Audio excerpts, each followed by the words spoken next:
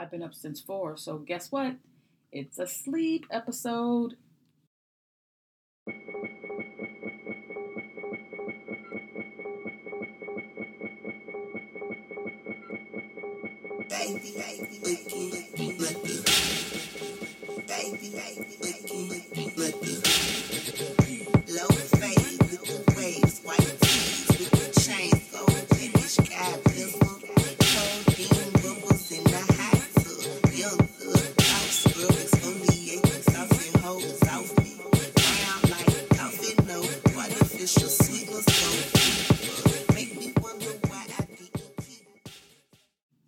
I know that I'm not the only one who has a problem with sleeping, right? So uh, I don't even have to convince anybody that's listening to this. You guys are already on my page. And, for some reason today, I need you.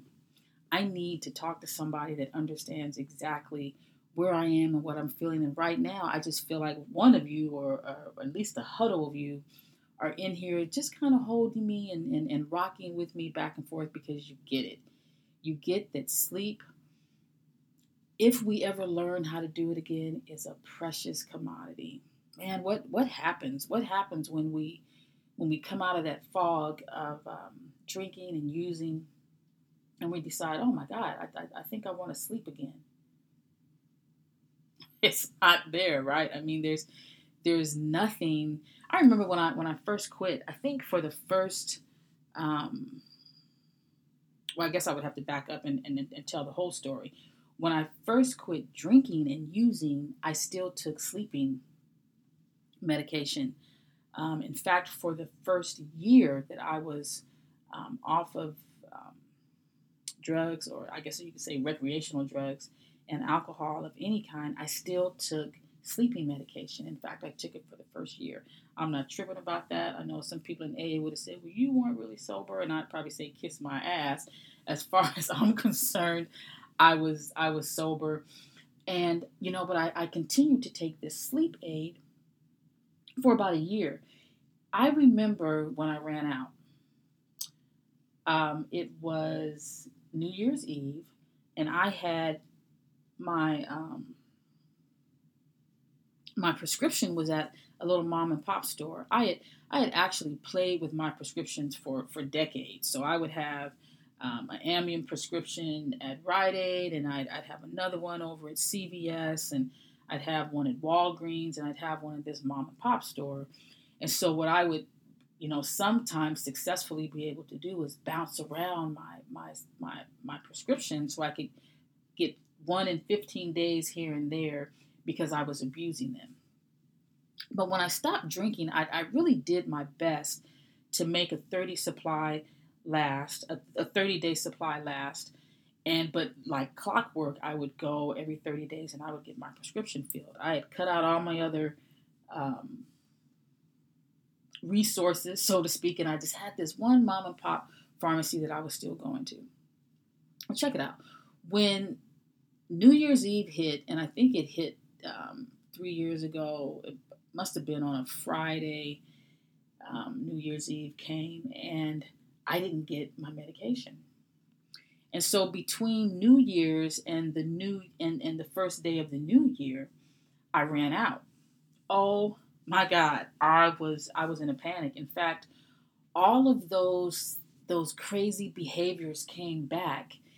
And I started thinking, okay, where can I go? Who can I call? How can I get some medication?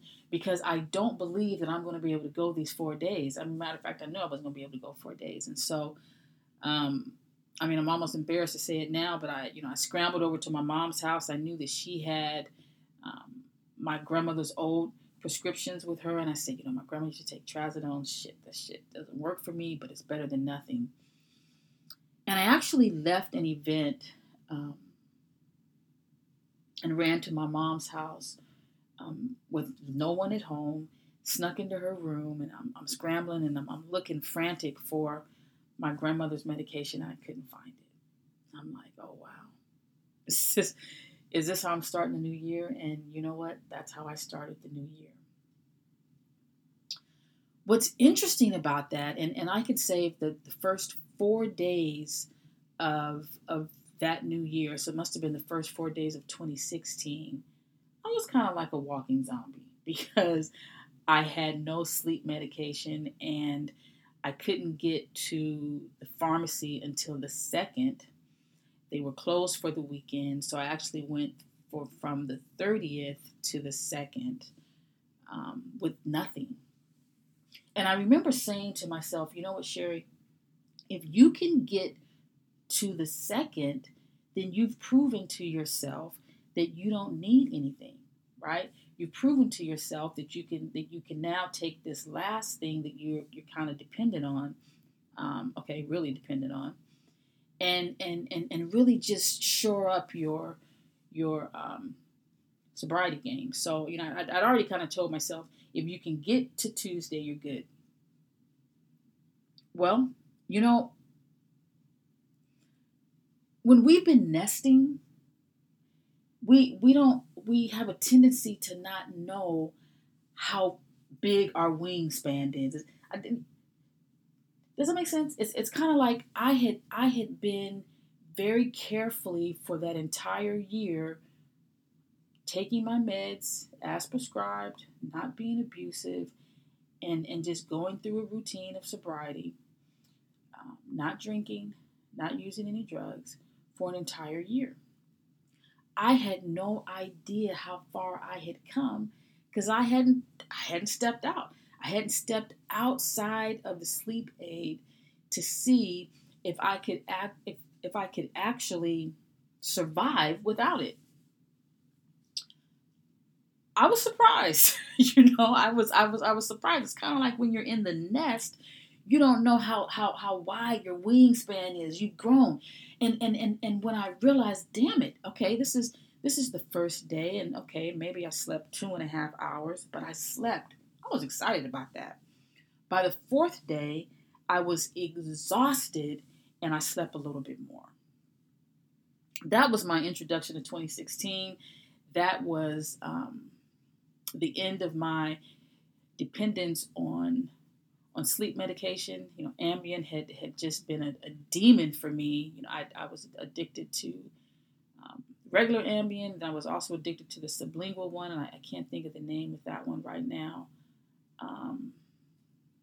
That's going to bug me. But anyway, it was amazing for me to be able to get off of both of those. What happened after that is I became a little obsessive with my sleep because with each week I learned how to get a little bit better at it. I started reading books on how to sleep. I started looking up information on the internet.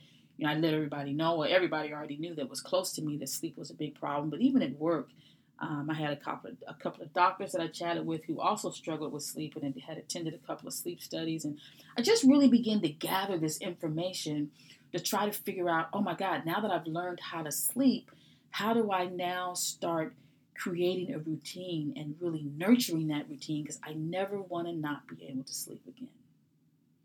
There was some great advice that I got, right? And I took it. I took it all. Starting with only drinking coffee, in the morning. I didn't have any more caffeine afternoon. I didn't have any sugar late at night. I didn't eat at all after 7. I made sure that I exercised every day. And the brain dump. Let's talk about the brain dump, because I think the brain dump is so important. The main reason why we are not sleeping is because our mind is too active, right?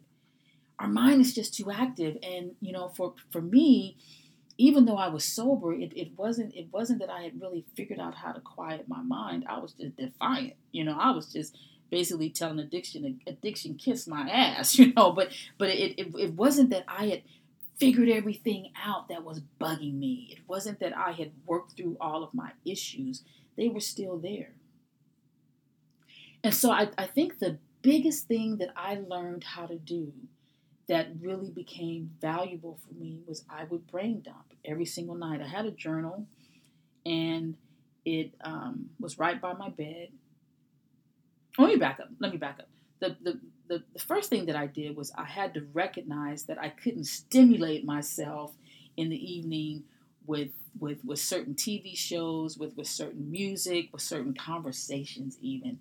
I kind of became somewhat reclusive in the sense that while I was building this routine, I just couldn't afford to let anything interrupt it, right?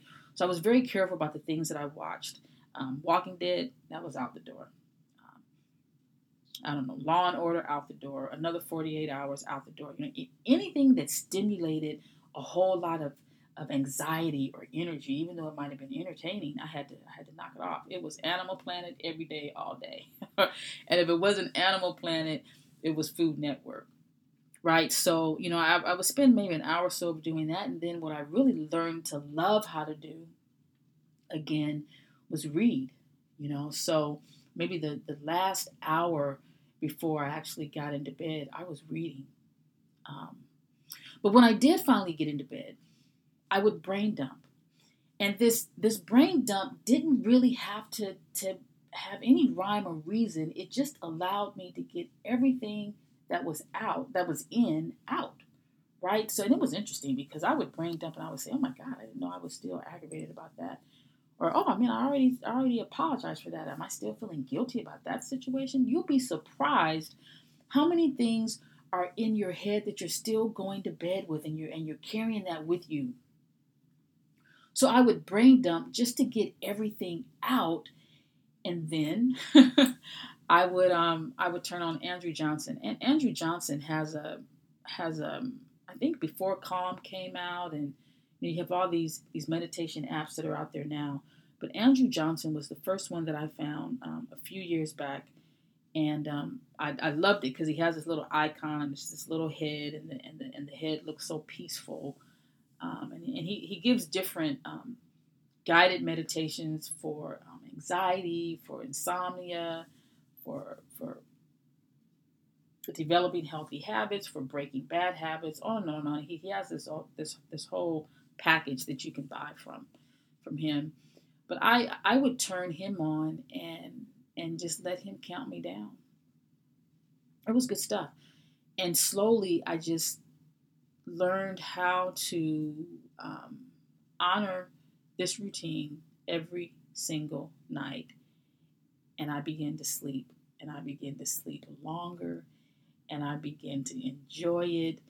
And I began to look forward to it. And sleep became a big deal. It became a big deal. What do we do? I think a lot of us that are in sobriety, or even in recovery, are usually there because we're givers by nature, right? We're givers by nature. We're empaths by nature. We're always pouring out of our cup, and sometimes pouring from an empty cup. And a lot of times that's what leads us to use or self-medicate anyway, because we can't seem to figure out how to nurture ourselves, and so there's a hole there, right? There's a hole there that we feel with substances. So I think it makes sense that a lot of us struggle with knowing how to clear our head, knowing how to sleep, knowing how to relax. Um, you might have caught a pause there. I actually paused for a second. I think I did a pretty good job for the first 12 minutes talking about my experience with sleep. I kind of want to get to some meat and maybe some personal issues, because this is this is real. If you've been where we have been, and you lost the gift of sleep, right? You lost it, because alcohol and drugs takes it away.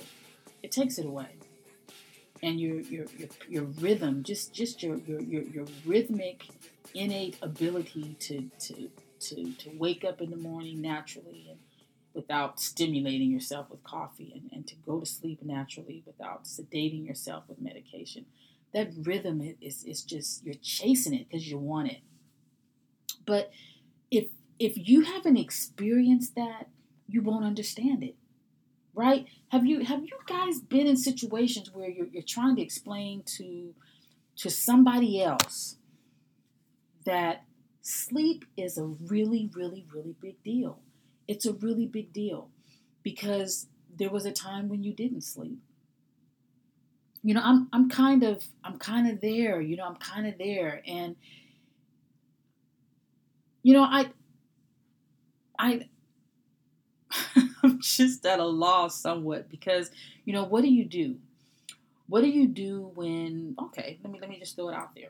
What do you do if you um, need to get to bed at 10, but your partner is a night owl and they don't come to bed till 3? How do you navigate that? How do you navigate if you work, a traditional 9 to 5 job, but your partner works a third shift? There are times when you're not going to be on the same routine. You're not going to be on the same page where sleep is concerned. You're not even going to have the same need. Some people can function on a high level with 4 hours of sleep. Other people need 8 hours of sleep. What do you do? I've kind of struggled with this myself, so I can't say that I have all the answers, but I can say this, and this was something that was told to me way before I got sober, but it stuck with me. And I was talking to my dad years ago, and he was telling me about his pastor and how his pastor had wanted to he had been overweight and he wanted to lose a lot of weight. He needed to lose a lot of weight. And he couldn't figure out how to get his family on board. In fact, his family didn't really get on board at first, if I remember the story correctly. So, he basically just had to grind for himself. He basically had to say, this is my food, these are my meals, this is my routine, this is my program, this is my bedtime. And so what he would do at 8 o'clock at night, my dad says, is he would go in, and after spending time with his family and still doing the family thing, after honoring his routine, he would go to his family and he would say, listen, I'm about to shut my stuff down, right? And I don't want to be interrupted. And he did that because he had a goal, and the goal was to lose weight. I get it now because I have noticed, and this is just a sidebar real quick, but I've noticed in the past couple of weeks that the later I stay up, the more I eat, right? It's like, I can pretty much control myself until about 10 o'clock. But if I start staying up till 11:30, 12, I'm ready to snack again. And sometimes ready to eat again. A peanut butter and jelly sandwich, a bowl of cereal, something. And so, it makes sense to me that this man that was really trying to honor what he was doing had to say to himself, hey, this is my routine and I'm not going to deviate from it because if I do, I'm not successful. I think, and I'm going to pause, well, it's hard for me to talk and look for something at the same time. I mean, I think I can do it, but I wanted to go to my feed from the other day because I posted a sleep um, post and really got some really, really good feedback, suggestions from people on what they do. And I'm thinking, hey, let me shout some of these out. If you are sleepless in your city or in your bed or wherever, some people came up with some really, really good ideas. I'm just going to throw them out there. The Sober Verse, she said, try meditation. The Calm app can be very helpful. Total T Diaries, she takes melatonin. I take melatonin. For a while I abused melatonin. Go figure. I would take 2 and I'm supposed to take 1, but yeah. Another person does yin yoga, ocean waves on Relax Melodies app, lavender essential oil, love those. And then 478 breathing. Whoever knows more about 478 breathing, hit me up. I want to know more about that. Valerian root tea. Okay, valerian root tea, very calming, but you don't want to use it too often. Got that. Here's something interesting. Somebody said that they actually use story cassettes that they used to listen to when they were a child. Um, I get it. I get it. There's another person that uses calm, and then someone else said magnesium. These are all really, really great tips, right? My top five that I'm going to shoot out there for you. Number one, you want to limit your external stimuli. That's key. You got to have more books and less TV. That's more reading, less TV, and I promise you'll sleep a little bit better. Number three, no sugar before bed. Try to get some daily exercise in. And number five, if you haven't heard about it, solfeggio frequencies. Solfeggio frequencies. I listen to those every night. Um, and then I guess the asterisk to all of this is just to honor it. You once you find something that works for you, you deserve to make space for it in your life, even if nobody gets it. Even if nobody gets it.